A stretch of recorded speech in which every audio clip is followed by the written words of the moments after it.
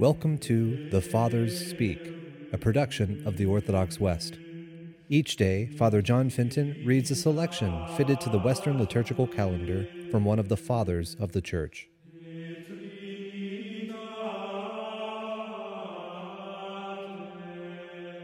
As we are within the octave of the Epiphany, let us listen to a portion of a homily by our Father among the Saints, Leo the Great.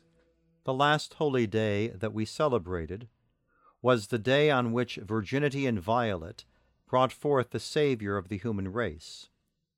The venerated festival of Epiphany gives us a continuance of that joy, so that the very nearness of these kindred feasts keeps the lustiness of our rejoicing and the fervor of our faith from growing cold. It touches the salvation of all men closely that the infancy of the mediator between God and man was made manifest before the whole world while he was still detained in the little city of his birth. Although he chose the people of Israel, and one familiar among that people as the source from which he took his human nature, yet he did not wish the beginning of his earthly life to be hidden within the narrow walls of his mother's house. He who deigned to be born for all wished to be recognized by all.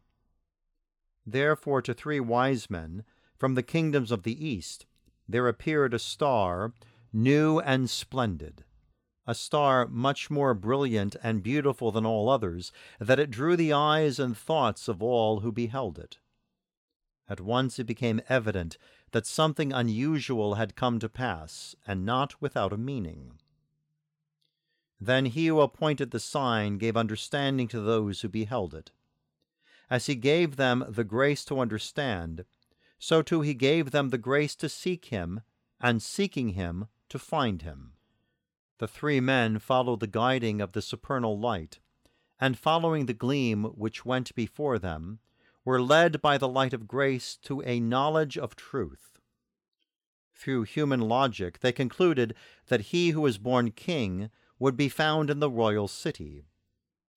But he who took the form of a servant and came not to judge but to be judged chose Bethlehem for his birthplace and Jerusalem for his passion.